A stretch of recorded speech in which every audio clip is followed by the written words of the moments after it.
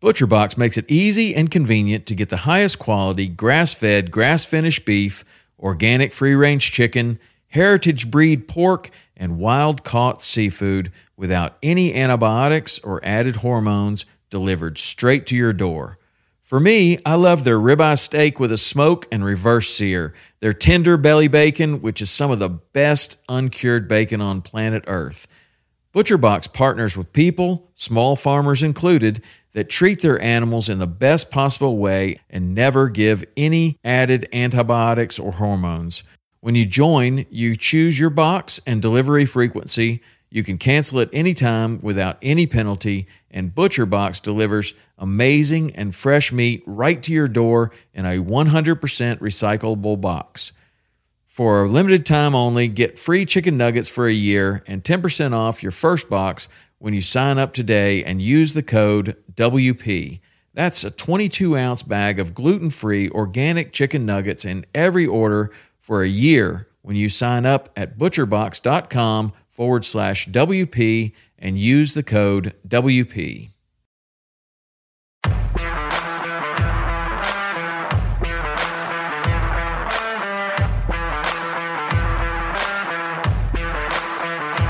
Welcome to Western Contours Podcast, sharing experiences, providing insight, and looking for solutions to become better hunters.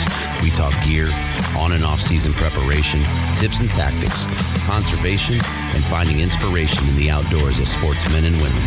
Thank you for joining us as we share our love for all things Western hunting. Proud to share this episode thanks to these fine companies I depend on in the field. Game Changer Calls. The GC was designed with all hunting callers in mind. Though elk is the intended target, the unique size is a game-changing tool for turkey and coyote callers as well. It is not designed to replace your tube or open reeds, but rather to complement the caller's repertoire in the field. Vortex Optics. Proudly made in the USA, Hoffman Boots. If you're heading to the backcountry and you need some meals that won't bog you down, check out SasquatchFuel.com. 100% compostable packaging was designed to combat litter in the backcountry. For more information on conservation in action, head over to SasquatchFuel.com. Titanium Archery Products. Dedicated archers deserve truly unique products that provide all the performance attributes that they demand, and that's exactly what TAP delivers. For more brands we run and trust, jump on westerncontours.com partners page. Look for the code Western Contours and save a few dollars off your order.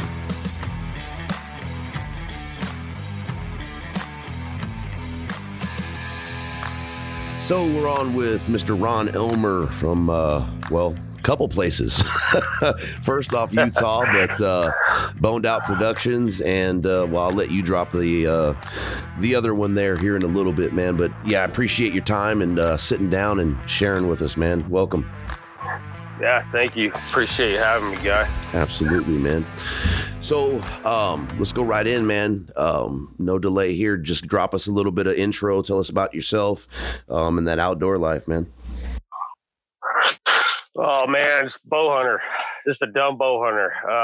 I eat, breathe, sleep, bow hunting, and archery elk is that's what I do. I'll throw occasional mule deer, antelope, some bear in there once in a while, but that's what I do, man, is chase elk around with my bow.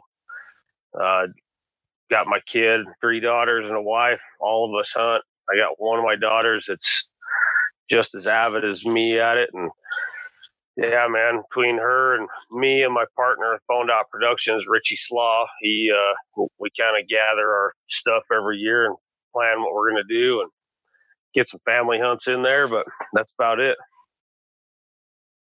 So how did 2019 go for you guys and gals? It was good, man. Yeah, it was good, man. We hunted bear in Idaho first. We didn't, two things I did this year, man, 2 different hunts. I'm not a guy that I've never claimed to be a trophy hunter, but who don't like killing big stuff, right? But so we went to Idaho this year, hunting bears. We got a bait going. My buddy up there gets it all set up for us, and we come in and just keep it stocked and hunt it. And I told my kid, I killed a really good bear the year before, went in, passed, 4 or 5 different bears. ended up biting me in the butt. My buddy did end up killing a giant, and I told myself, never again, man. First good boar. It's not in me to. I'm kind of an opportunist, so it's not in me to do that. So anyway, we came after that hunt. We come back to Utah. Hunted mule deer, did really good. My daughter killed just a stud forked horn, man, like an 8-year-old buck, super oldest buck I've ever had my hands on. But then the day after that, which is a Friday the 13th of all things, I killed the buck that was with him the following day.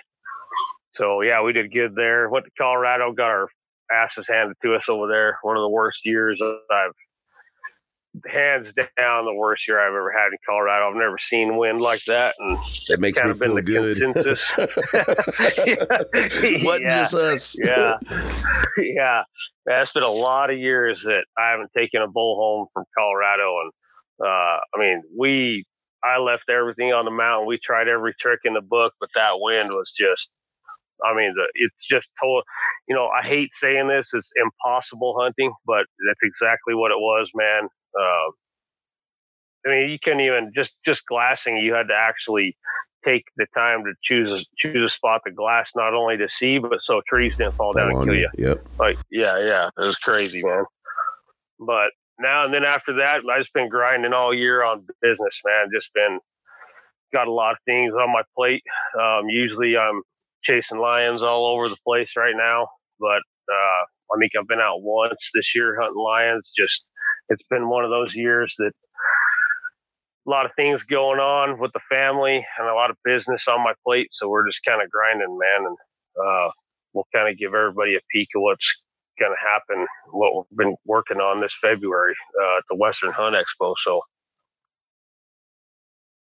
without dropping too much, unless you want to, give us a little bit more so they know who and where they're looking. So it's Marco Gear. Me and Rich France and Michael Labram. For a lot of guys that'll listen to this that know me from Game Gear Hunting, we created a badass camel line, dude, that was just killing it. And for certain reasons, we ended up shutting down Game Gear. And I've taken everything that I did and learned from Game Gear, chose the right partners, and now we're going to relaunch camouflage line, one of two different lines we're going to launch in February, the first line, man. And we should be set up that guys can come down. It's Marco Gear, booth 420, man. Come down and get your first look at, oh man, this is 6 years in the making. We've been working on this. So we have high hopes and full intentions to see this one through, man. We want to get out there and compete in this bracket. So I'm pretty stoked, dude. So what are a couple of the standouts with the Marco Gear? Couple things, man. The patterns, I took the Game Gear hunting pattern, and you can see that pattern, man, on like Instagram and stuff. If you go to Marco Gear, you can see that old Game Gear pattern. And me and my daughter, the bucks we killed, are wearing some of the prototypes that we were testing during this season. But so that's one standout, man. The pattern itself, dude. I know guys, we can get wrapped up in that whole camouflage crap, dude. Everybody, you can kill things in plaid and tans and grays and whatever. But basically what we've done is we've just taken all the black, all the black and dark shadows out of our first pattern, and just in full intention that even at a distance, man, you're breaking up your outline. That's basically what we've done, and all the way down to the zippers and the buttons and everything else. We've taken all the dark out of it. That's one thing. Another thing too is we've basically went out and searched, man, and found the same textiles and the materials and hardware that we had with Game Gear, but on another level. So we've changed a lot of the mixtures in it. We've made sure we have zero cottons, try to get away from all the spandex, things that hold scent. But we've been able to do this and keep this first line at an affordable cost for a working man like us. Man, you're working all day long, you're busting your ass. You're not going to drop $250 on a pair of pants, but you're going to get all the performance out of these. Everybody wants to make money, but we're truly not in it to get rich, dude. We want to do what we were doing at Game Gear and offer a hunting line out there with all the performance everybody can afford, and then that'll be the first line that comes out, and then the second line that you probably won't really see a whole lot of until this summer to fall. We have a whole nother pattern that we've come out with the same intention of getting rid of all the dark. And you can come to the booth and there'll be a sneak peek of that new pattern at the booth, and that's going to be a little bit higher level line. It is going to be a little bit more money, but the textiles that we're running on this, man, we've sourced out, and we're pulling fabrics that are competing with the big dogs in the industry. And there's 4 or 5 of us that, we've been backcountry bow hunting and doing that remote style backpack hunting since we were teenagers. And we've never fails no matter what we're wearing. I mean, some items that we've tested, man, just knock it out of the park, but there's a few that are just badass that could have a few things that were different. And so we've spent the last few years just, man, in the middle of a hunt, just drop and write it down on a piece of paper. And one of our designers that's worked with me since Game Gear, he's a genius, man. So I can go to him and talk to him about, hey, this is kind of what we want changed, and this is kind of what we want to do with this pair of pants, and this dude can make it happen. So we've utilized all of those aspects, man, to turn this into something special. So I'm pretty stoked to get this out there this year and I'm show excited everybody. to see it now. Yeah. So that's and made in the U.S. So that's the only hiccup, man, is we were 100% in the U.S. Now we're about 50%. In reality, dude, since we're talking about it, it's not really excuse me, the labor. That's what a lot of people bring up when things are made overseas. It's just so much cheaper to make it there because of the labor.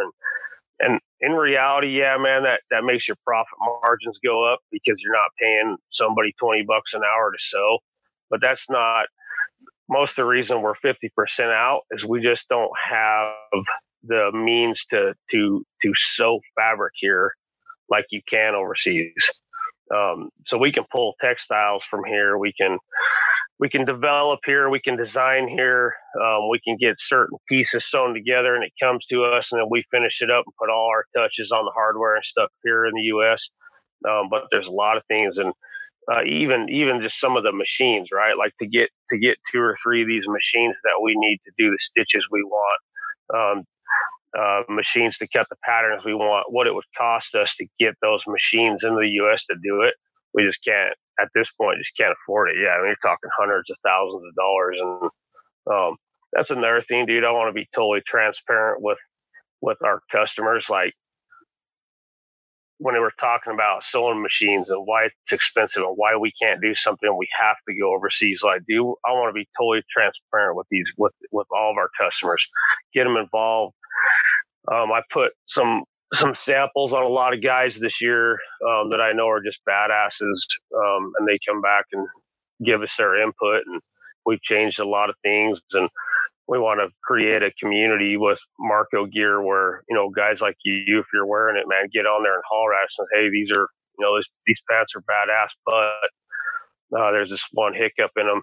Like, we're all about listening and making changes because we can, right? Like, it's not hard for us to relaunch a new pant with a change in it. Like it's not as big a deal as people make. It's just a little bit more work. You know what I mean? So that's another thing we're going to do with Marco is just stay totally connected and transparent, and have people actually appointed to that. Where, dude, guys like you want to sleeve taper bodies that, any of your torsos aren't long enough. Like, man, reach out and talk to us, dude. And it's something that people are consistently bringing up, man, it's easy for us to change. But and at the end of the day, right, that is, everybody hollers customer service. That is impeccable customer service at the end of the day, right? Absolutely. But with a caveat, right? It's not something that can happen instantly, folks. Right. Yeah, exactly. Things take time. Well, and here's another thing, man, that we're kind of putting into play with Marco is customization, and it'll be a limited customization, but with Game Gear, it was such a big deal, man. There's a lot of hunters out there that are big dudes, man, and they just bitch about the inseams not being long enough. And I know a lot of companies have come out with pants with a 38-inch inseam and told the customer, hey, you're kind of on your own with the hemming, if that's the case. But what we're going to do is have my partner, Michael Labram's going to work on a custom shop in there where there's going to be a few alterations that we can do in shop before they're sent to you. And it'll add a bit of lead time to it. You might add a week to 2 weeks to your order showing up at your door, but you can literally get on there and say, hey, I want that inseam at 36 and a half. And, for 15 more bucks, we can literally hem those pants and they'll come finish to you at the exact length you want them. Oh, we've talked about even doing a little bit of torso length changes, some sleeve length changes, little things like that. So that's another huge niche for us that I know customers want. Prior to this, wearing other stuff, dude, I'm not that tall, but my legs are long, and I hate a 34-inch inseam when I'm trying to glass and I'm knelt down or sitting on my butt. My pants are riding up over my boots, or if we're on a horse riding into the backcountry and your pants are up and the wind's blowing up your pant leg, it drives me crazy. That's my boy, man. He's a narrow frame, but that dude's legs are long. And I was like, man, you're going to have to wear your gaiters every step of the way. Everywhere you go. Yeah. Yeah. But our standard, we're going to come out standard inseams at 38 inches, man. We're going to have, when you talk about 2X shirts and stuff, we're adding 4 inches to the sleeve length. 6 to 4 inches to your torso length for tucking your shirt in. Like, we really want to, Game Gear was huge, man, for the big guys, going to trade shows and online sales, man. That's a lot of why we were doing so good, is the bigger dudes could come and get stuff, but the smaller guys could get it and just hem them. You know what I mean? So we want to go one step further and to offer that, in-house, man. You don't want that 38. You can put it in your order. There's a custom shop you'll see on there when the website's done. You can click on it and adjust your inseam length and stuff like that. We'll pull the order. We'll have somebody in-house actually altering. So we'll get to oversee all that and make sure all the customer service is good. So pretty excited. Yeah, that's a big deal, man. So dudes don't complain about it outwardly, right? And a lot of it is, if you're wearing, call it the big 3 or 4, you're definitely not complaining about fit most times as a man. But it's a big deal. Like I had, my buddy was talking to me before season. He's like, man, I'm trying this stuff on. And dude is huge. I mean, Drew is a big guy anyway. And, he'll put a shirt on and his torso is, he might be a 2X. And then he got these big, monster arms. And they're busting out of a 2X arm, and it's just, he struggles with it.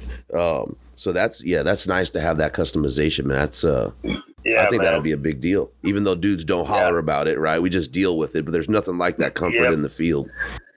Well, that's something like you said, I always kind of complained under my breath, dang it, man, I wish these pants were longer. And then I got to a point where I'd buy 2 pair of pants, have my wife cut legs off of one and sew 3 inches or whatever on, you know what I mean? But I didn't really understand it until we launched Game Gear Hunting, and I was on the ground dealing with customers, taking new products out and putting them in the hands of outfitters that we knew and having them just beat the shit out of it and come back and tell us. And then it kind of hit me like, man, I get it, dude. Like, I know you can get a 34-inch waist pant or a 32-inch or a 36, and they're all 34-inch inseams, dude. It's just it's brutal for some guys. So, and it's a lot more than I ever thought. So, yeah, we're gonna really pay a close attention to making that available to everybody. So, yeah, I can't wait to see it at the show, man. That'll be that'll be cool. Come by, dude.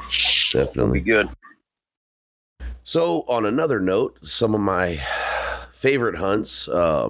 I got a ton of B-reel footage, maybe C and D. That's one of the things that you guys do very well is with Boned Out, man, is getting that stuff on film and editing there, and, producing some good footage, man. So what are the? So for me, the issue is I try and self-film, right? Most of my hunts are I shouldn't say most of my hunts. My preference is solo hunts. So it's a lot of solo, self-filming stuff, right, which is crazy. But there's a focus that you have to put on that camera equipment. And that's where I struggled last year. We were in Colorado getting our butts kicked just like you. And I busted the camera out once and I'm like, man, forget this. I need to worry about elk. It just takes another level of discipline, which I'm going to have this year, to really document a hunt, even when you're not self-filming, though. Right. No, I struggled with that a lot, too. In the beginning of Boned Out Productions, I always hunted alone. Like, I've done it since I was a kid. I'd load a backpack up. The old man would drop me off somewhere and I'd hike in and he'd pick me up a few days later. So it's just what I knew. And long story short, man, I met a guy back in like 2003 or 4 that kind of one of the first guys that he just kind of had the passion I had for, getting, back then, man, it wasn't about getting necessarily away from people. It was just getting back where the more animals were, where your odds were better because there was just more animals because it was remote. And I met this guy. We went back there. I started hunting with him, and it was, I do a hunt or two with him a year, and then the rest of it solo. And then it turned into we were hunting together almost constantly, and we just had some really cool hunts back then, man. That shit that we would do, and then say, man, could you imagine if we got that on film? And that kind of turned into Boned Out Productions somewhere around 2008. 7 or 8, and we learned quick, as easy as it sounds, to just, oh, hey man, you take the camera, I'll shoot something, we'll trade off. Like it truly is a discipline, man. And not only that, is you got to put some discipline in your equipment or it just turns out like shit when you get home. You think you got the coolest footage you've ever seen. We back then, man, we were recording on little mini tapes and stuff, and you throw that thing in and be like, holy crap, dude, no one wants to see that. Like, it's garbage. Yeah, it's garbage. Yeah. So it does, man. It takes a lot of discipline, and we've grown with it and upgraded equipment, learned a lot, man. But my advice to some guys, I'm nobody to be giving it advice, but if somebody asks me, man, audio, like I have the hardest time. A good buddy of mine that films a lot too, we struggle watching some of these videos, man, where the wind blowing into a microphone drives me crazy, dude. It's a $5 muff to put on that microphone, but we learned the hard way, right? Like we did that. So, graduating into the higher gear and then getting over you want to hunt alone is tough. Self-filming, honestly, I can't do it. It's rough. I've tried. Man.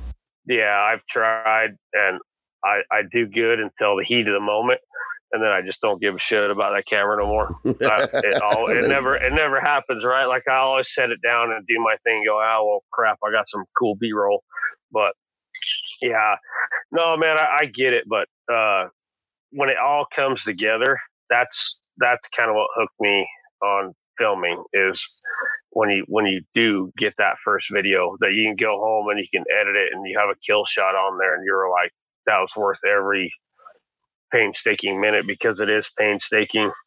Not only dealing with it, but having somebody there and the camera on, and you can't do nothing if they can't see it too. You can't just, a bull walks out through the timber and you got a tiny little window. You either take the shot or you don't, because the camera guy don't see it. So it's tough, man. But like I said, once you get it, man, and you get your first film out, it's addicting to come home and put it out there and let people see it. Like I could give two craps if it gets likes or I get subscribed to or any of that stuff, man. I just truly enjoy getting it on camera and then going and making a video and putting it out there. There's nothing like cool. Being able to go back to it and view it yourself. Yeah, that part sure. is, you know what I mean? Sure. How many hunts have we been on where, you're going, man, I wish I like you said, I wish I had that on film. That'd be badass to have on film. You get it on film and it's like, man, if I could download those other 5 hunts that I'm thinking about, I love it, man. It's just like, again, back to the discipline part of it. It's so freaking hard. Yeah, it is hard, man. Me and my kid, my daughter Kendall, we're turning into a pretty good team, man.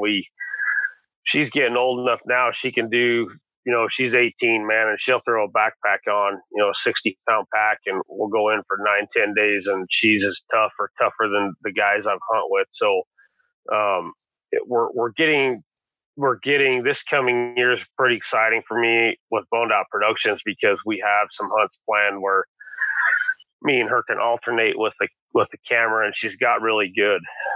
So, and I don't know, it adds something to it, right? Like when I'm filming her, I really want to get that on film, because, man, one day she's going to be 40 and look back when she was 18 on a hunt that we did together, and that's priceless. You know what I mean? So, it kind of helps me with that discipline when it's her hunting or it's my wife, or, you know what I mean? So, but we got some good hunts this year, and my buddy that does Boned Out with me, Richard Slaw, he's got some good hunts planned this year, and we're going to do some, or he's more of a rifle hunter than a bow hunter. So he's going to come film some of the bow hunts that I'm doing. And then later in the season, when it's about time I put the bow down for a month or two, I'm going to go film some of his rifle hunts. So, this year it's pretty exciting for us with both, with Marco and Boned Out. So it'll be good. I'm excited for. No worries. That's really, in my opinion, that's the way to go about it, right? If a guy takes the rifle or a guy takes the bow, then you have that option or that opportunity to say, hey, film me an archery season, and I'll film you in, second, third rifle, whatever it is, versus, everybody has that same tag. I mean, that's that's interesting. Hard. It's hard, man. So you brought up, oh, sorry, go ahead. No, go ahead. No, I was just going to say that's hard, man. What you just said, when me and Richie struggle with that constantly, when we both get a Colorado elk tag and we both go in there carrying bows, and it's like, hey, we're going to flip a coin, man, and see who hunts today and who, like, dude, it's so hard to and what happens 100% of the time, you have good intentions and the camera stays in your backpack. That's the truth, that's what man. happens. That's it right there. That is it, man. That's resounding with me like crazy. So you mentioned the audio, right? And I'm gonna say a somewhat of a sound freak. Right. What are you guys using? Like any lav mics? Or are you just topping the cameras with the Rhodes, or how's that working? Yeah, so I just buy one of the higher end Rhodes. I couldn't really tell you the model unless I went and got it, but I really like Rode microphones, man. I've tried some other brands. They work really good, but they just can't take the beating that a Rode can. So I've stuck with the Rode mics, and I'll buy the shotgun style, man, so it gets out in front of that camera just a little bit, and then, man, spend spend $8 to, if you can buy a wind muff for those things, I don't care if it's get a $40 one, because there's a reason they're $40. They're just they take so much residual sound out of that microphone. I know today it's all about banging out quick YouTube videos and nobody cares, but man, when you get that one killer film that means so much to you, and you go home and start editing that footage, and that wind is banging on that microphone, and you can't hear the bow, you can't hear your buddy whispering to you or whatever, like, it's worth that $40 for a really good wind muff and cover that thing. I had considered, because the filming thing is going to be heavy for us this year, and I had considered doing a couple of the wireless lav mics. I mean, they're not super expensive, right? No. And then I have a Zoom, the H4 Pro that I use for my mobile podcast. And just go in, you know what I mean? Go right into that, plug it into the camera, and then I got top-notch audio. Yeah, for sure. No, we've talked about doing those wireless mics, man. Nate Simmons and those guys, I pulled Nate aside at the show. Hey, man, dude, I got him and the other guys on that show. That's what they're doing when he can be 20 yards, 15 yards from the camera and he can whisper. Yeah, they're priceless. My only hang up with them, man, is the battery power. And it's another gadget that I got to mess with when I'm on some of those hunts. So, but we have talked about, we do hunts that we're not backpacking in 8-10 miles or whatever. We do a lot of living in southern Utah. We got tons of big bucks around here. So, we do a lot of take off for 2 days and hunt here local. So on those hunts, man, we really seriously consider that ourselves. Just because I'm not so concerned of being 5 feet from him when he's talking to me. So I recommend one or the other or both. Audio is huge, man, especially if you're like us, you're elk freaks, man. Those mics, those shotgun mics, you get them on the right setting, they'll get out there and pick up a bugle where, especially with a wind muff, it'll take that breeze. You might not notice that breeze blowing in the heat of the moment, but that microphone's picking it up, and you'll miss those bugles and the cow talk and all that stuff. So Film yeah, shot. man, I mean, if you don't have that, huge. Right, you don't have the emotion of the hunt, that full effect. It's lost, unfortunately. Yeah, that's why a lot of the really popular hunting shows that are just killing it, that are even the ones still televised, like, if you really sit and watch them, man, like, I pick apart a lot of the the Western hunters or whatever, but I'll sit and kind of pick apart their video, and if you listen and watch, man, like half of that video, their films are audio. You know what I mean? Like hearing that bull chuckle and your boots crunching on pine needles, like, that's a huge part of it, dude. So yeah. So any advice from me, I would say, get the best camera, obviously, that you can afford, but spend some money on that. Save a little for that microphone, man. Get that audio. What are you running for a camera? Man, right now, so we just switched. We've been running the Canon. What were they? The HFGs for a long time. And the problem with those is, I mean, they're great cameras and they can take a beating, dude. And I don't know how many times I've gotten them soaking wet and they've survived. Like they're like one of the ultimate cameras for hunting. But we just recently, was it last year? We changed to the Sony, and I went with the Sony RX10 III. And probably the biggest reason for that is running those Canon HFGs. They're killer for video, but you also are having to carry another camera to take photos with. So we're carrying a Canon Rebel in the backpack, plus your video camera, plus now you're carrying batteries for both cameras. So I was looking for a way to kind of lighten that load up a little bit and get rid of some of the gear.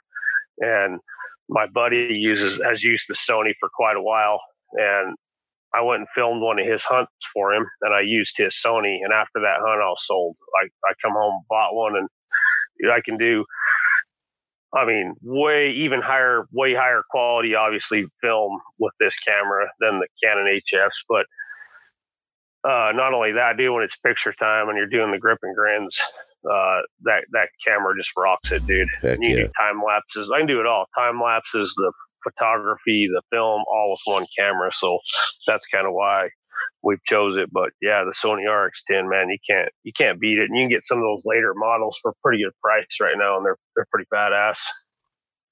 Yeah, I've been running the Sony AX.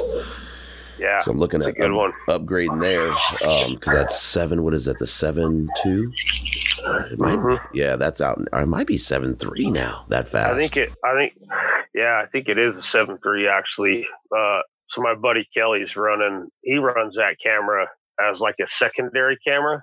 So, dude, that camera's no joke, dude. That's a good camera. Yeah, I love them. Those, because I was just using. I have the HFG, my Canon, and then I had a 7D, and the biggest thing, like you said, like when I take the 7D, it was like it's the bulk on that camera, man. And then you have the extended pack, battery pack. Just a monster, just the size of it alone is just like, So I made the switch because the Sony's, the compact, the battery life is stellar in them, in my opinion. I carry I think about 6 batteries. See, so that's my only downfall. When I left, that's one thing. I'm glad you brought that up because that Canon HF, man, their batteries last forever, dude. And we just buy those, the aftermarket, extended, like the double size. Yeah, right. Dude, and they were fine. We'd take a little solar panel if we needed to charge them, which we rarely did. Now, this Sony is a whole other animal, man. Like, we'll eat batteries because they're so little. But when you got that camera rolling for 5 minutes straight or 3 minutes straight or whatever, because that bull's coming and you don't know when it's going to happen, so you don't want to shut it off. Yeah, you'll eat batteries. So we're carrying, so Richie's filming, he's got 5 or 6 and I have 5 or 6, man. So we got tons of juice and back in the Canon days, rarely did we charge battery, but on these Sonys, every time there's sunshine, we've got something plugged in on a panel. So yeah, I wonder if that's the difference in that RX, because like I said, the AX, it doesn't. I haven't had that issue with them, unless I am recording for, like you said, for a while. If it's just full on record, then it does. It definitely eats them a lot faster. But just on and off type operation, they seem to be at least at this point they seem to be lasting me. Right. I think that you're right. The RX, man, it takes a lot of juice to turn that camera on every time. If you're especially if you're trying to save batteries and you're actually shutting it off and moving, you got a bull moving, so you turn it off and you haul ass, turn it back on, turn it off. Like it does eat some juice turning that thing on and off all the time, for sure. Are you guys on a tripod, or are you just monopod? How are you doing that? So if we're elk hunting, man, if we're back there, usually any kind of elk hunt we're doing, we're backpacked in, and most of the time, we did a monopod for a long time. With the Canons, we put a camera handle on those Canons where, you know what I'm saying? You can just grab it like a suitcase and take off and then hold it by the side. And the way those were set up with the legs on those camera handles, you could just kind of lean it against your chest, and it worked pretty good. But then when we moved over to the Sonys, you can't put them on those and keep a mic on it and do all that stuff. So we went to a monopod, and that's pretty much what we've ran this year. We went with some carbon. I want to say they're Manfrottos, but we went with some carbon tripods, and we just fold all 3 legs together and use it like a monopod. That way, if I got a bull that's actually going to come in and I'm not sneaking in on him, I'll have Richie set up behind me or me behind him. And with having that, I can hurry and just throw those legs out and it's dead steady.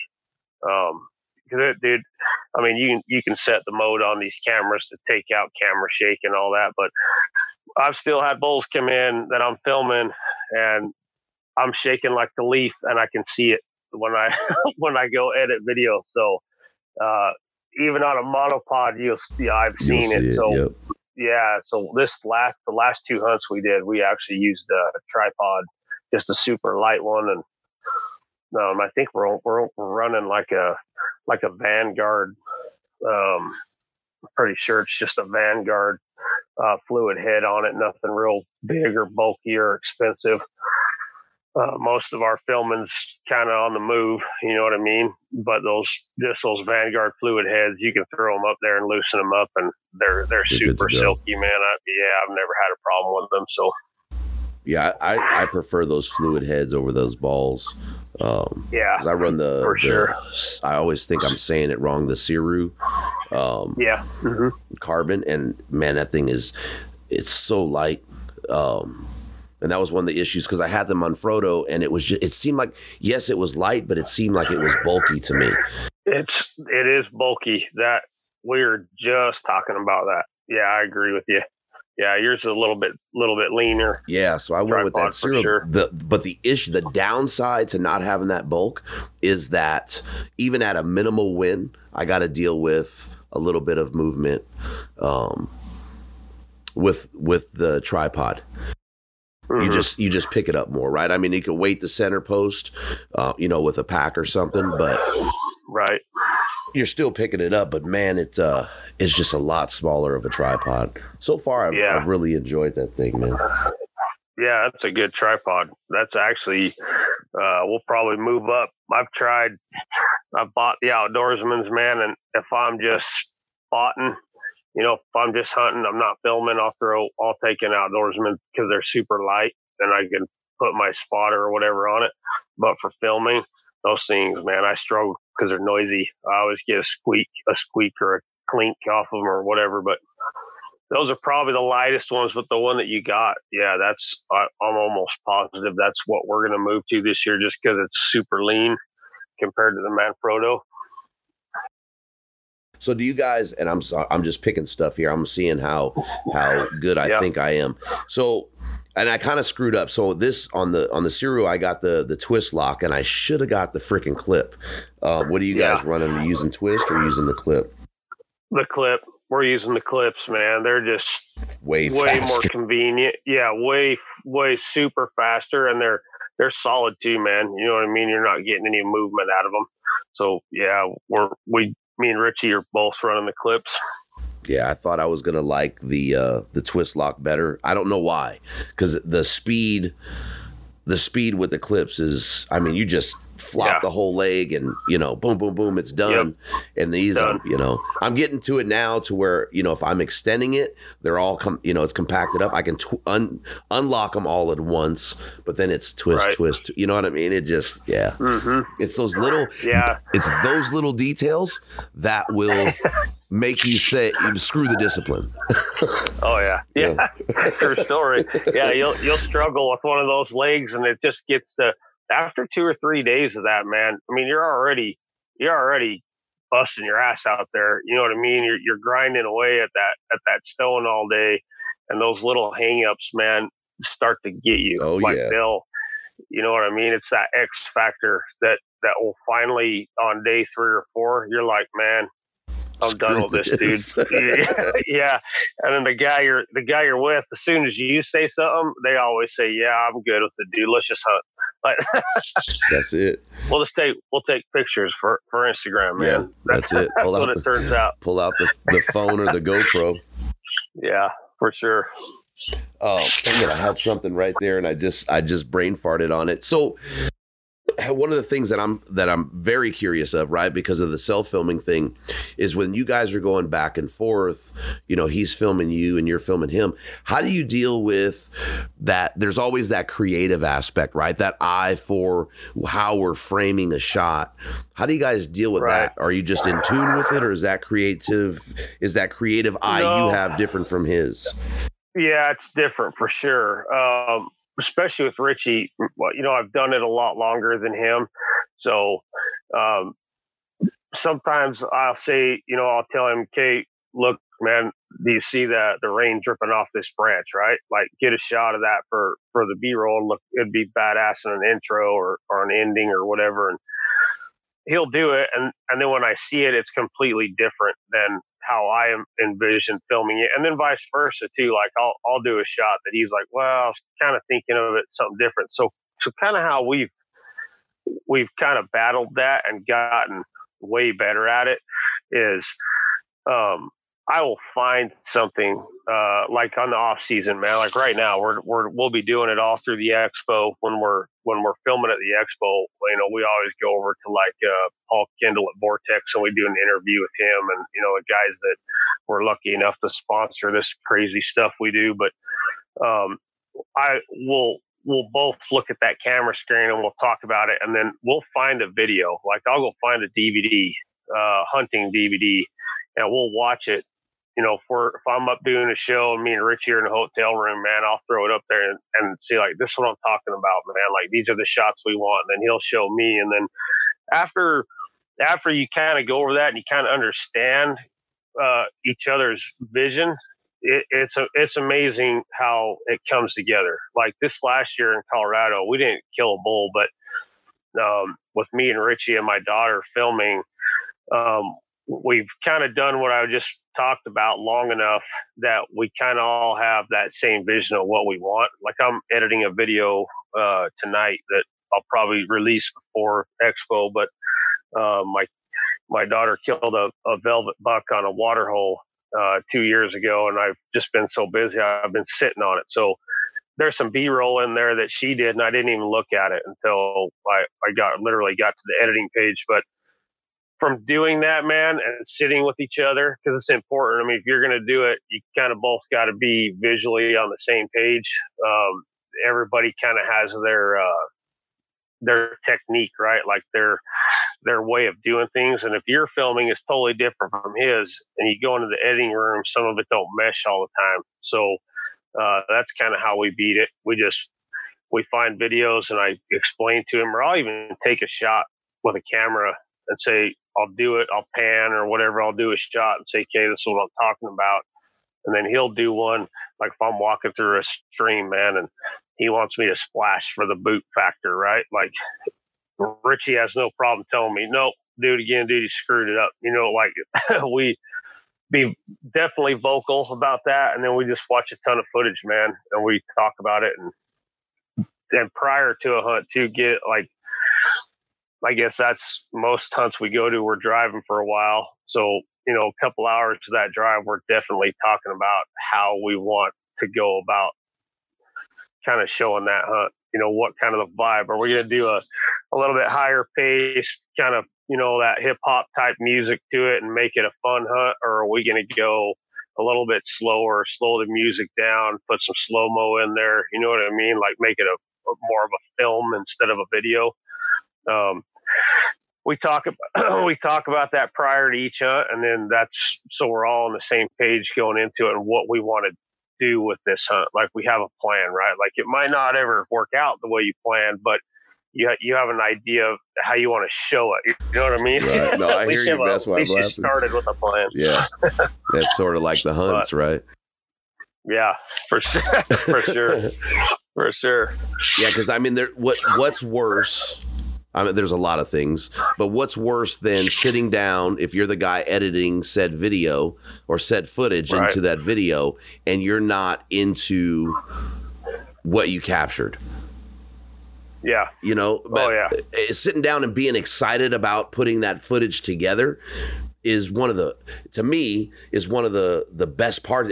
One of my favorite parts about that entire deal, not just the end process, but the excitement of going through and, oh man, this would look great here and that would look great there, and really putting it together. But if you're not excited about it because you're arguing about how the footage should have looked, man, it's like, that's sitting there for a while. Yeah. Oh yeah. I've got thousands and thousands of hours of footage. There's we've got a lot of hunts that we've even got the kill shot, but honestly, man, like that kill shot's important. Don't get me wrong, but if you don't have kick-ass B-roll to tell the story of what you're doing, to give that viewer a view of what's happening, right? Like, man, let them know you're in the backcountry grinding your ass off. Let them know that you're pumping water and you're eating out of a freaking pan for 9 days. Like, show those things, but do it in a really cool way. Like that's going to make your film, man. That B-roll is so important. Like, I mean, you look at some of the best videos or films out there. Literally the hunting part of it's a fraction of that video. Most of that video is just kick-ass B-roll. Telling the story. Well, so I'm gonna just bring up the bullet list I sent you, right? It's not scripted, but it's bullet list. But that in your element, that is in my head, being in my element and showing that and expressing that through that video is far more important than showing that kill shot. Yeah. So funny about that video, man, is so the guy that filmed that hunt was my buddy Dennis, and he was really good at the camera, but we've all, man, with having kids and life and stuff, you know what I mean? Me and him our schedules are so different that we just can't ever really get on the same page, and we don't hunt a lot together. We're still buddies. We do hunts together when we can. But so that hunt that he filmed, we went into that hunt talking about that, like that specific place that I was hunting there in Colorado. Man, it's like, it feels like I'm home. Like when you pull into that trailhead and that cold September air, right? When you get out of the truck, you've been in the truck forever. Like, dude, it just feels like, oh man, I'm back. Like, it feels so good to be back. So that's how that film name started, was, man, this is where I feel the most comfortable, is when I'm doing that. And we talked about that throughout the hunt, and we kind of went into this funny, like I said, making this is your plan on to film this hunt. We went in with the intention to do a good film. We did a local film event that year. We wanted to release a kick-ass, like a full film, not just a video, and that was the plan. But I told him, I said, look, man, we get in on these bulls. I'm actually a fan, talking about elk hunting. I'm a fan of putting my calls in my pocket. If I can get a bull to talk and he's talking on his own, then I won't touch a call. I'll just sneak in nice and tight and quiet and keep the wind right. Then I'll catch him raking a tree or dogging a cow or whatever, and just smoke him. And that's kind of how that hunt unfolded. And 10 minutes, well, probably a half hour, but I had a bull. We kind of did a little calling, and a little ragcorn bull come up, and he was legal in that unit, and I didn't shoot him. And this other bull was talking, and we knew this big bull was in there from years prior. And on the way in there, man, you could see in the video, if you watch close, we're sneaking across a little creek bed, and he stepped and crunched on a branch, and I looked back at him, and that was one thing that me and him had, is I don't ever have to say anything to him. Like, I could just look at him and he knew, oh, I'm staying back. You know what I mean? And he's going to film what he could. And even though you don't see the arrow hit that bull, you can see the bull, you can hear the whack. Like, even without seeing it, the B-roll is what made that film so popular. That B-roll's badass. And it came across exactly what it was like there. Like, the heavy backpacks, the filtering water, man, the walking your butt off, the taking a nap during the day, waiting for them bulls to bugle between noon and 2. You know what I mean? Like, yeah, that's probably one of my favorite films of all time that we've done, is that my In My Element. I love that video. the high fuck it, maybe offense to somebody, but the highlight reel part of filming, it's old hat. Yeah. It really is old hat, right? Yeah, and it is. Yep. There's a false sense of everybody could do this, and that may be the case to a point, but not everybody is going to go out and put in the grind that the majority of our demographic is putting in, right? Successful or not, that level of grind is what drives the majority of us.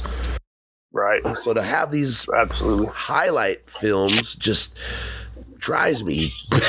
It's just ape shit batty, and then it doesn't. Yeah. For the outside looking in, the highlight reels don't tell a story that.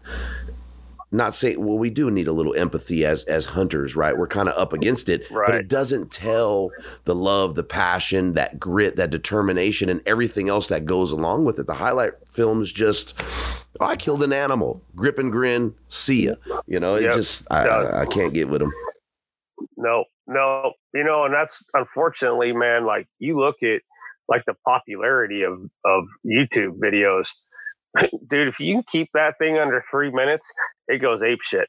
But if it's a 8-9 minute film, like the only people that really, it's your harder core guys that are going to stop and watch that video. They're either watching it, man, because it's striking a chord with them, or they're watching it because they hate you. It's one of the two. You know what I mean?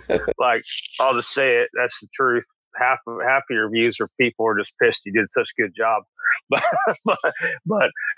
no, it is a whole nother level, man. Like I'll be honest, like I call it the suck, man, and I love the suck. Oh, yeah. When a hunt's bad, and man, I went through a lot of guys I've hunted with that they throw in the towel and just say I'm out, dude. Like screw this shit, I'm gone, and they've left me or I've left them or whatever. That's kind of when I've shined. Like honestly, man, most of my bigger animals have been, just one more day. You know what I mean? That big bull on my element was kind of the same thing with me and Dennis. We were kind of going to run in and bang it out on the first bull we can find in there, and it was that. We just left the truck with that feeling like, nope, it's not going to be like that. It's going to be a long grind. Like we ain't coming home until we kill something.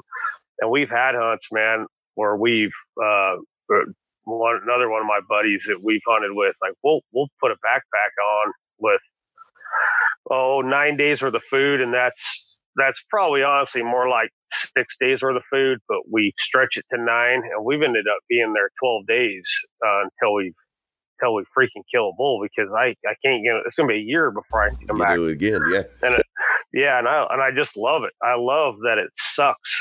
It sucks so bad at the moment, but when you're at the truck and the meat's there and you lay that head in the back of that freaking Cummins, like, dude, it just feels so good to be done. You know what I mean? So, and then it adds, like you said, the you know how hard that is. Now throw a cameraman in there and try to tell a story and not.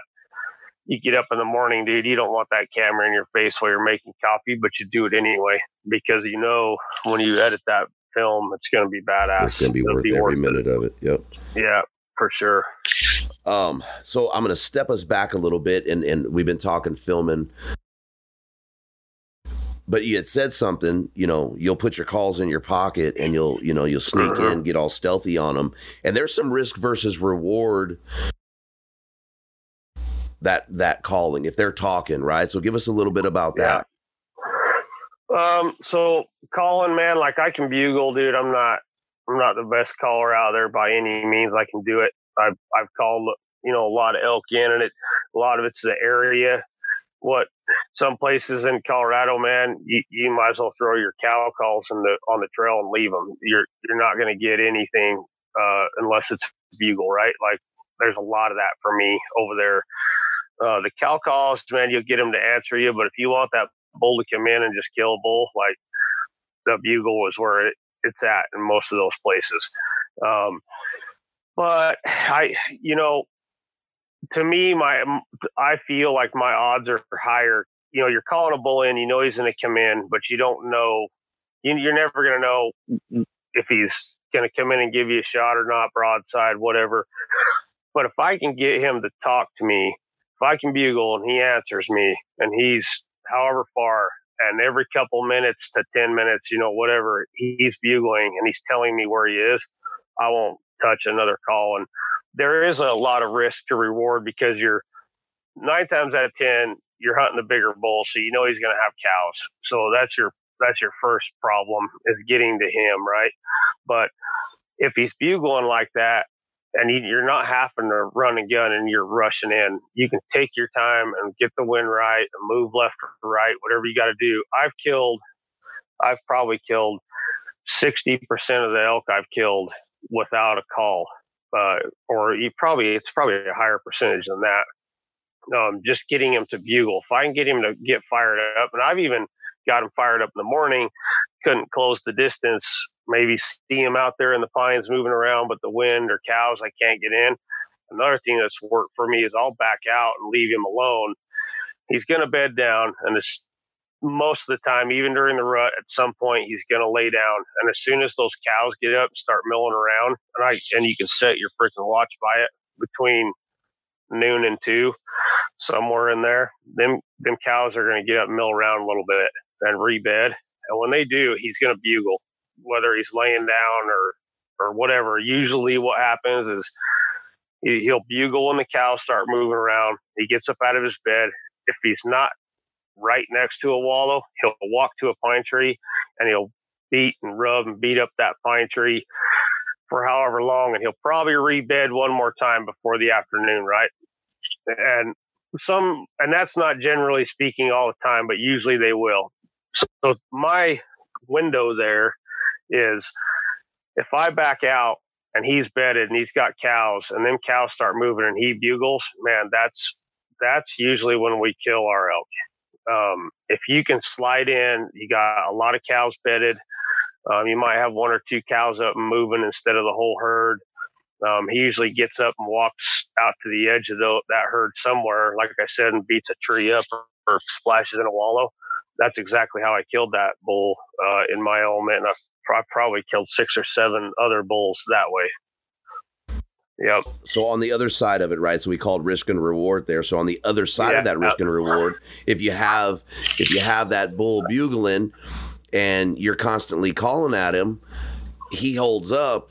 I mean, that, if you're going to sit there and I went through this last year twice, you sit there and call and call and call, he's going to lose interest because hey, I'm here, you come to me, and you just sit there, call and call and call instead of getting aggressive, we'll call it. Right. And sneaking in on them. I missed 2 opportunities last year because of that. Yeah. See, and for me, I've always, when they come in like that and they hang up a little bit out there, even young bulls I've had do it, they've come in and, they'll get within, they might be even in bow range, but they're in the trees or whatever. Man, if they're looking for a visual, and if you can't give them a visual, which you're not going to be able to, it's done. You might, honestly, man, less than 1% of those bulls are ever going to give you a shot. Now calling, here's how I've killed them calling, and this is old hat in the elk world, but man, if I call a bull and he's fired up and he calls again, he calls again, and he's cutting the distance, man, I will run my ass off right at him. I'll cut 200 yards, 300, 100, whatever I think sounds right according to his bugle. I'll cut that down and I won't move. I won't say another word. I won't cow call. I'll just have a reed in my mouth. And I've killed a lot of elk that way too. They're just going to walk past you, you know what I mean, to the bugle they heard, and just stop them with a cow call and pound them. And we didn't get our last really epic elk hunt on video. Another one of those good intentions, and the camera got put away. But me and Richie actually doubled up on bulls, not last year, but the year before in Colorado. He killed a 300 inch, 305 inch, something like that, 6-point. And I just killed just a big 5. But that's how we killed both of those bulls. Like, I bugled, he answered, we cut the distance, I shot my bull. And then it was like 2 days later, we did the same thing to Richie's. It was like at 1:30 in the afternoon. I thought, man, he's got to be up down there. So I bugled. He answered me. I bugled again. He answered me. It was closer.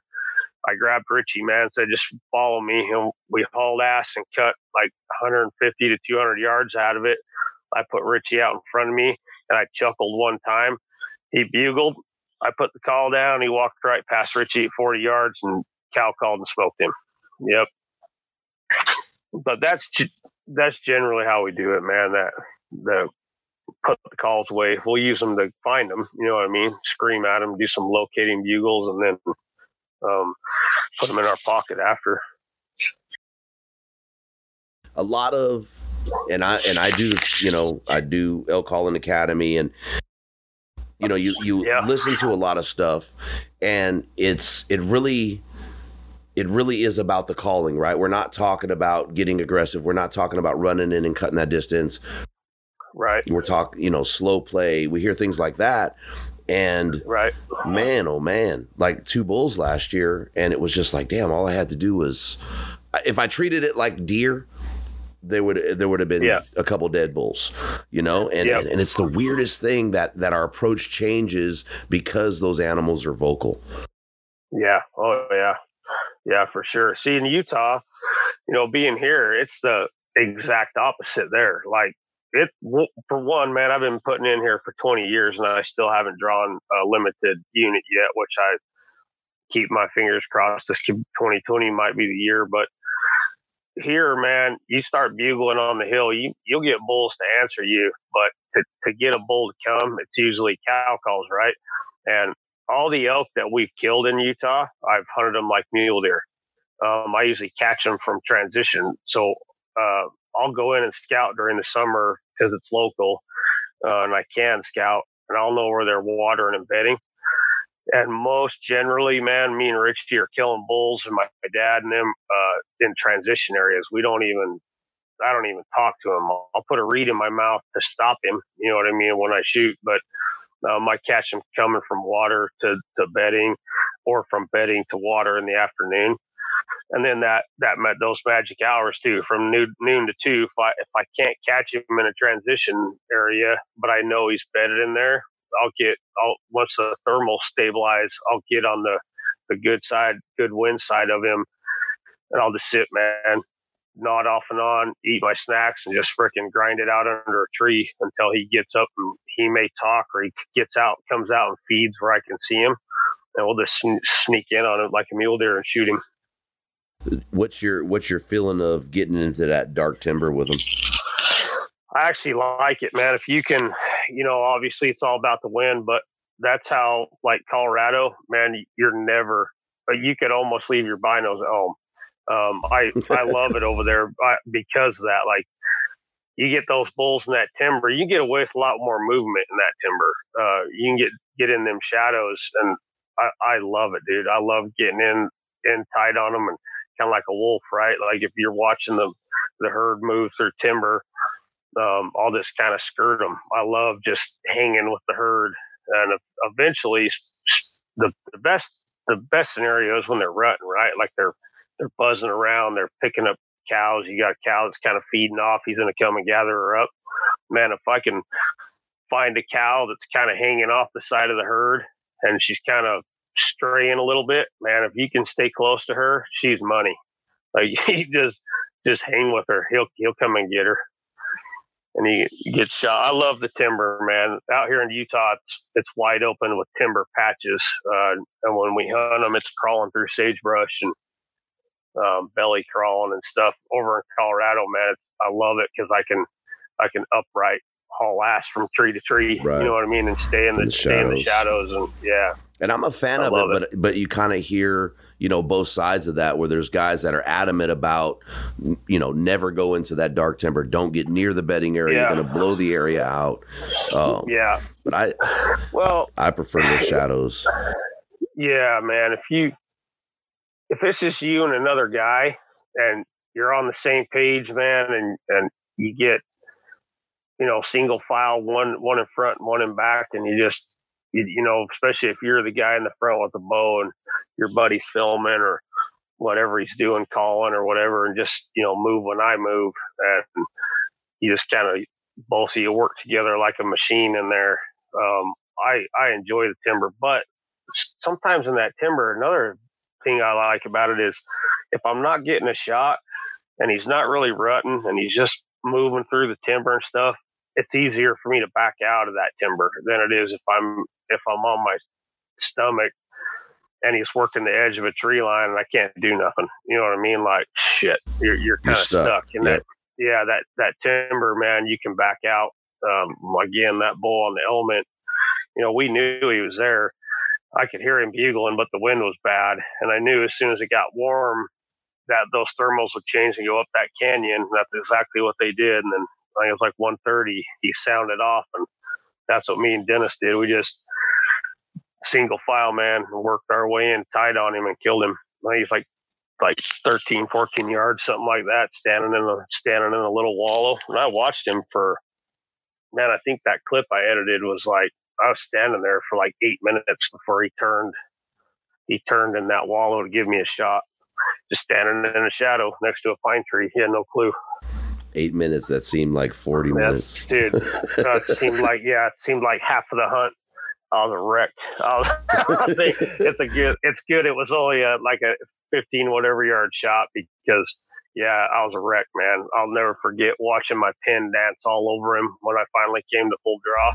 Yeah, I was going to say. That's a good thing he was close. How many times did you go to draw or start to draw and go, oh, shoot? Yeah, a bunch. And his cows were kind of milling around, but they were on the downwind side of him, and we were kind of off to the side. So it worked out. It was one of those scenarios. I mean, the wind could have switched at any minute, and it didn't, but that timber too, that's another thing I like about that timber. For me, usually it seems like the wind's more steady. I can bank on that wind a little bit more in that timber than I can when I say timber, you know what I'm talking about in Colorado. You're in those drainages, so you gotta uphill and a downhill side, but it just seems like that wind's a lot more steady in that timber for me. Yeah, and then you get those, and it's nice too, right? Especially if you're looking like a benched area and you might have some old clear cut areas. When you're playing all that stuff, those open clear cuts or the old clear cuts or whatnot, when that sun is beating down on that one spot and it's between you and that bull, that's favorable, man. I mean, you don't have to, for the most part, you don't have to worry about it. You send that wind checker puff and you watch it hit that little spot of sun and shoot straight up, and you're like, oh man, we got this. Yep. And it's nice to have all those, as much as the wind is a disadvantage if we don't play it right, but it's nice to understand what it's doing in those scenarios and use it to your advantage. And like you're saying, it's way better than being on some open face or trying to cross a meadow and skirt them, and that wind is just steady eddy, one direction. Yep. Yeah, I like the timber. It took me a little while to figure it out, you know what I mean? But now that we've been doing it, that's kind of what we do in Colorado, man. I've hunted enough units over there. No matter what unit we go to, we have an idea where the elk are going to be, and now we drop in those drainages and get right in on them and just dog them all day. Move accordingly. You know what I mean? That yeah, I'm gonna treat my next season more like a mule deer hunt here at home than a calling fest. Kicked me in my butt last year. Yeah, I can talk elk.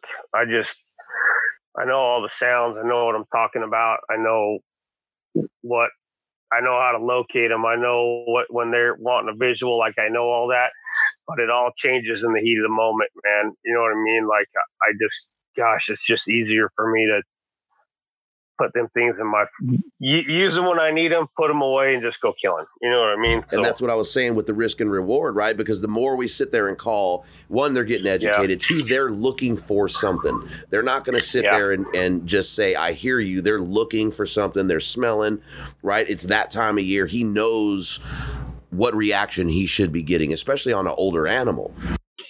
Right.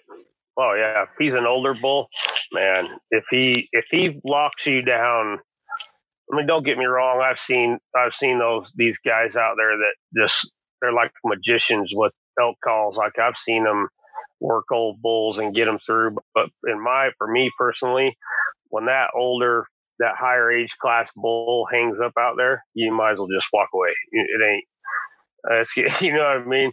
It's going to be a straight up miracle if you kill that bull at that point. Well, they're so educated, man. That's what's I want to say it's amazing, but maybe it isn't, right? I mean, that's how they survive, is adapting to their environments. And with the amount of guys that are, trekking around out there, everybody's screaming the same scream. Our experience in Colorado this year, the bugles were they were barely audible, man. I mean, just quick, like, hey, I'm here. Then you hear some raking, and it's like, man, you're just going to have to go in on that. And we sat there and tried to get them to come in, and it was the same response every time. They'd stay there, they'd rake. You might get one little whack chuckle, and then they're out. They're ghosting you, never to be heard or seen again, Yep. That's exactly how it went. That's how it went this year for us. Same thing. You get a real quick squeal out of him, so you knew he was there. And we dive in on him, and we got close a couple times, but I had a really big, probably the biggest 5-point, for sure the biggest 5-point I'd ever killed. But he walked out into a clearing, started beating up a tree. It was like 2:00 in the afternoon, and I even looked at Richie and said, I'm going to kill this bull. And Richie moved off to my left with my daughter, and I slid up. I got within 30 yards, man, wind howling in my face. He needed to take one more step, and he was kind of working his way around this pine tree. And man, I just started to draw on that wind. A big gust hit me in the back, and I didn't even get the full draw. But that wind this year, man, like, you couldn't predict nothing. It was going in every direction at 100 miles an hour. It was horrible. Yeah, I think we had the one night, man, because we base camped for the majority of it, and we have, I can't think of the name of my freaking, it's just a little canvas, man, little canvas. Matter of fact, you guys have one. Tent? No, you guys have one on your deal. The same exact tent, man. It's eluding me right now, the brand of it. But, man, we thought that son of a bitch was going to blow away. We were in it, and it was just... Yeah. It was nuts. Yeah, one of them. It's like a seek outside tent, right? No. The Kodiak. The Kodiak. Yeah. Mm-hmm. And I think the winds that night hit something like 40, 50 mile an hour. And same thing, trees in camp, just next to camp, were just crashing. And, man, it was a sleepless night. I don't think I got but about 2 hours that night. It was so bad. Yeah, there's a spot we hunt over there, a lot of bears, and we'd hang our food at night, and man, we were having the food branches break, trees tipping over, like every night. We'd come back to camp and literally try to tip trees over that were dead, because no matter where, how it is over there, you really can't get out of the trees where we hunt in that Colorado, that kind of country. So yeah, we were trying to tip trees over and just to stay safe, man. It was brutal. And it was cold. There's a couple of nights, probably 2 or 3 of the coldest nights I've ever been in over there. Oh, there was I don't know, maybe it had to be about the 15th or 16th, and I want to say it tipped below 20, and it was a shock, because it was warm during the day. We were looking at low to mid 70s for most of the time, and that one night, man, it tipped so low, and it was so warm previously that we weren't, you're in the tent, man, you might be, might have some sweats on, no shirt, you just, sacked out, you're not tucked in the bag, and man, that night hit, and it was just, it just chatters, man. No. Yeah, I'm kind of weird. I don't know, man. It's a weird thing that I do, but when we go and backpack in there, I don't ever build a fire, man. And my old man, I'll take my old man. He gets pissed off because I won't let him build a fire. But my thinking on that is, backpacking, we're sleeping with the elk, right? Like you're literally in there. You're in between areas. They know you start building a fire, man. They know you're there. I could be wrong. A lot of people say no, they're used to the campfire smoke or whatever, but we just don't. Yeah, so we just don't build fires. If everybody's tagged out or it's the last night, we'll build a fire and we all bring one of them little airplane bottles of freaking whiskey and have a shot and cheers and end the hunt. But this year was the first year in Colorado with my daughter being there. Man, it got so freaking cold during the middle of the day.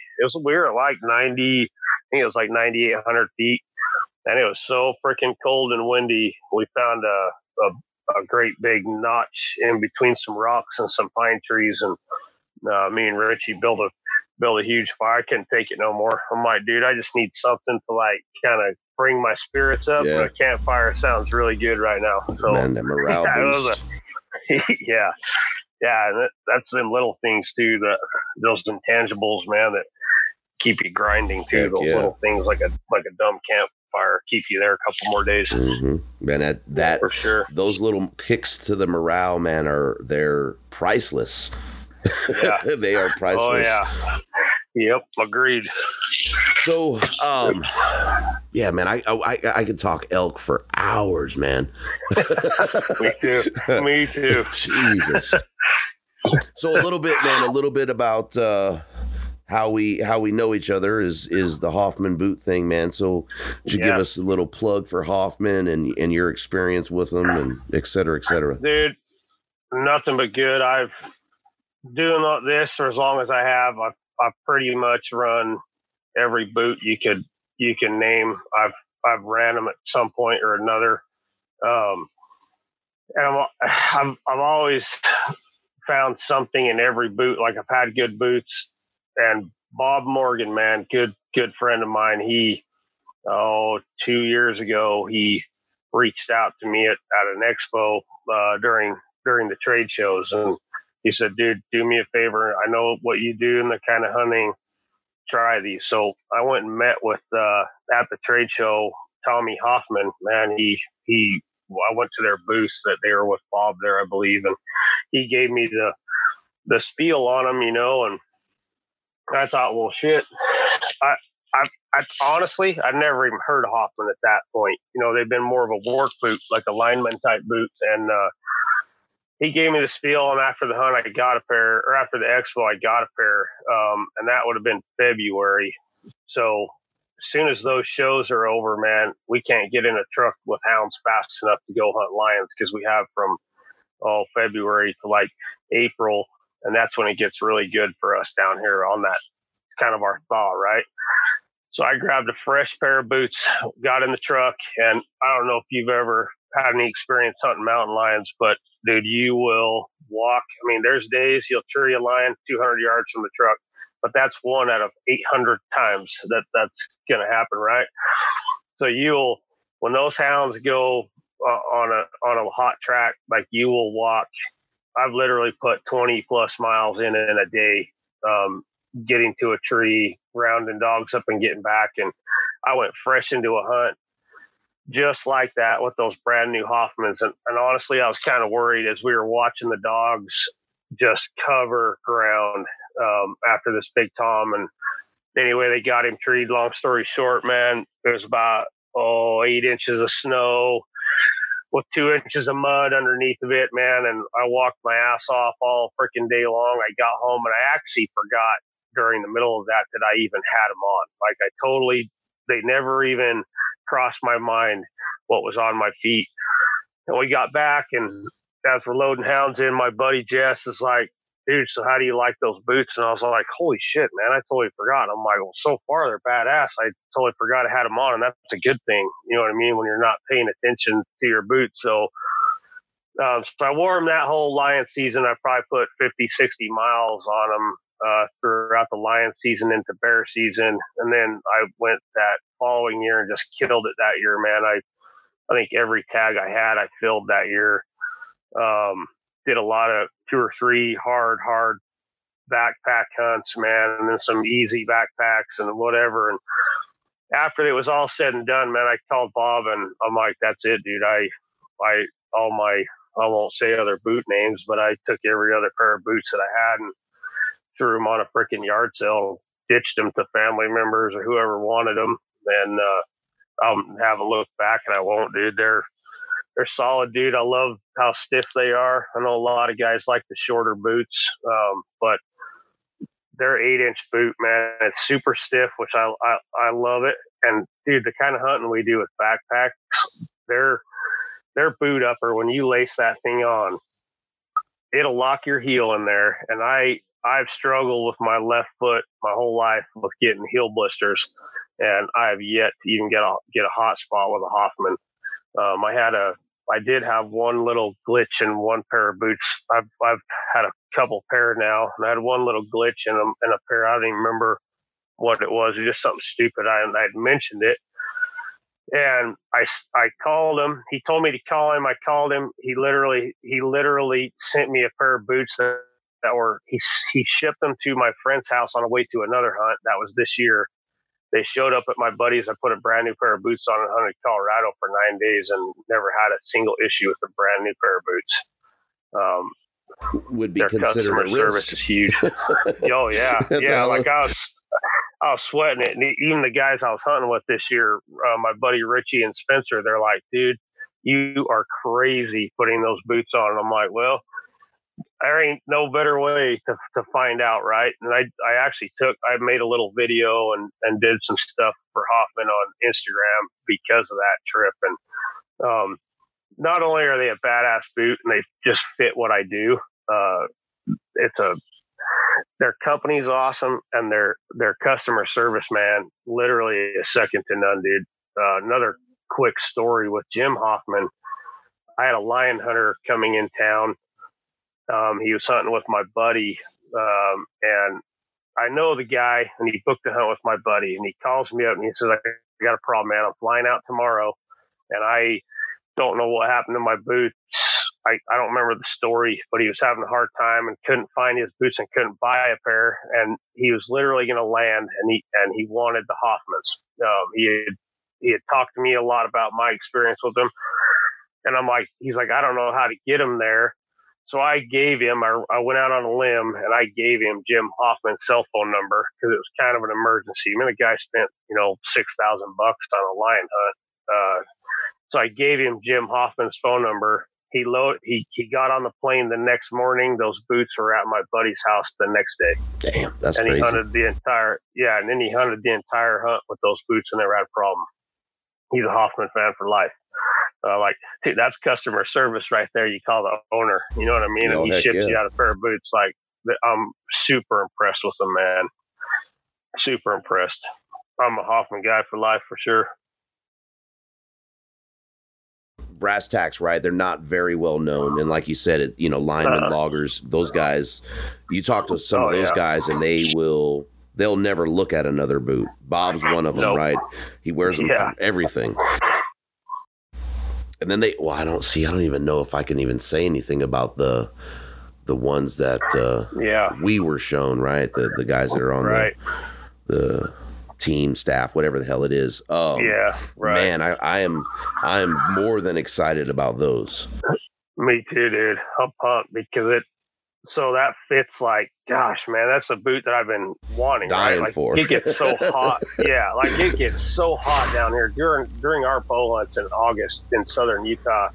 And me and my kid have been stalking mule deer, and it's 102 degrees, dude. Getting your ass cooked out there. And they've come out with this boot that's everything I've already have that addresses the heat. I guess that's all I'll say. But I'm super jacked for that, dude. Yeah, I'm hoping to see a sneak peek of that, man, in Utah at the show. So hopefully they'll have him.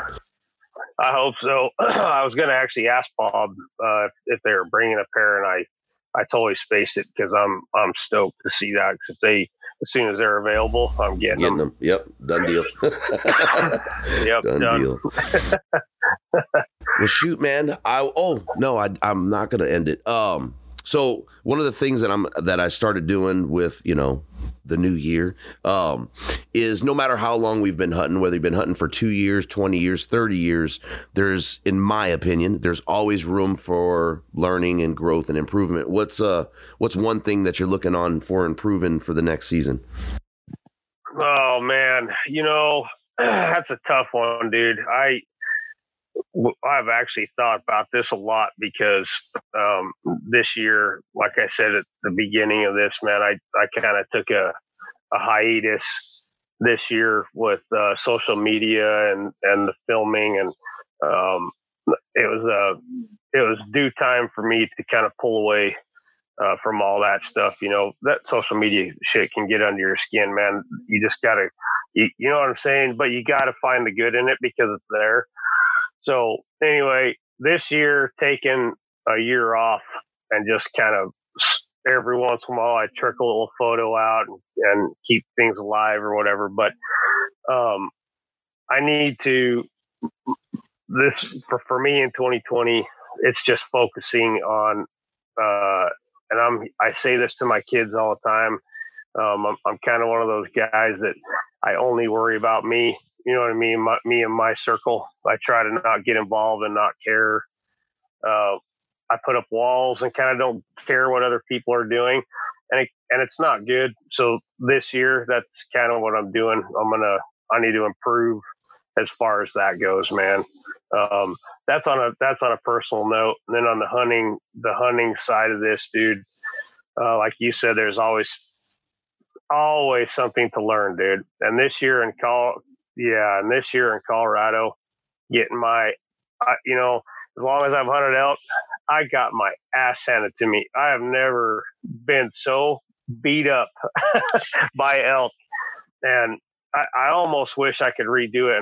And now that I'm home, you think about, man, I should have done this, or I should have tried that.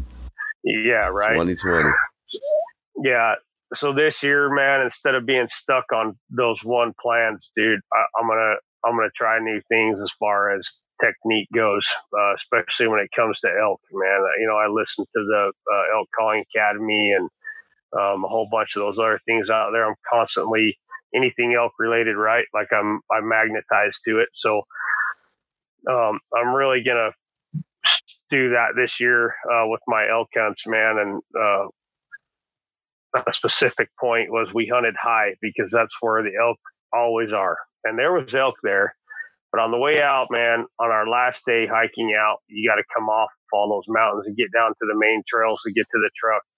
And I jumped more bulls at like at 6,000 feet than I'd seen in 9 days at 9,000 feet. You know what I mean? And my buddy hunting and even my kid had said that maybe we should hunt low, and we didn't. Mostly due to me. And if we would have, may have been a different story. You know what I mean? So yeah, as far as hunting goes, I'm actually kind of excited this year on some of my elk hunts to not be so hard headed and try those other techniques and different things. You know what I mean? So that's what I got planned. Good deal, man. Well, shoot, I'll see you in just about a month then at the Utah show. I'll stop by. And let's get your hands on some of this stuff, man, and maybe we could sit down and do another one. Heck yeah. We'll get it recorded there, man. We'll get some visuals out there and help you along with that, man. But yeah, Ron, I appreciate the time, man. It was great chatting with you. Yeah, brother, I appreciate it. Thanks, buddy. You too.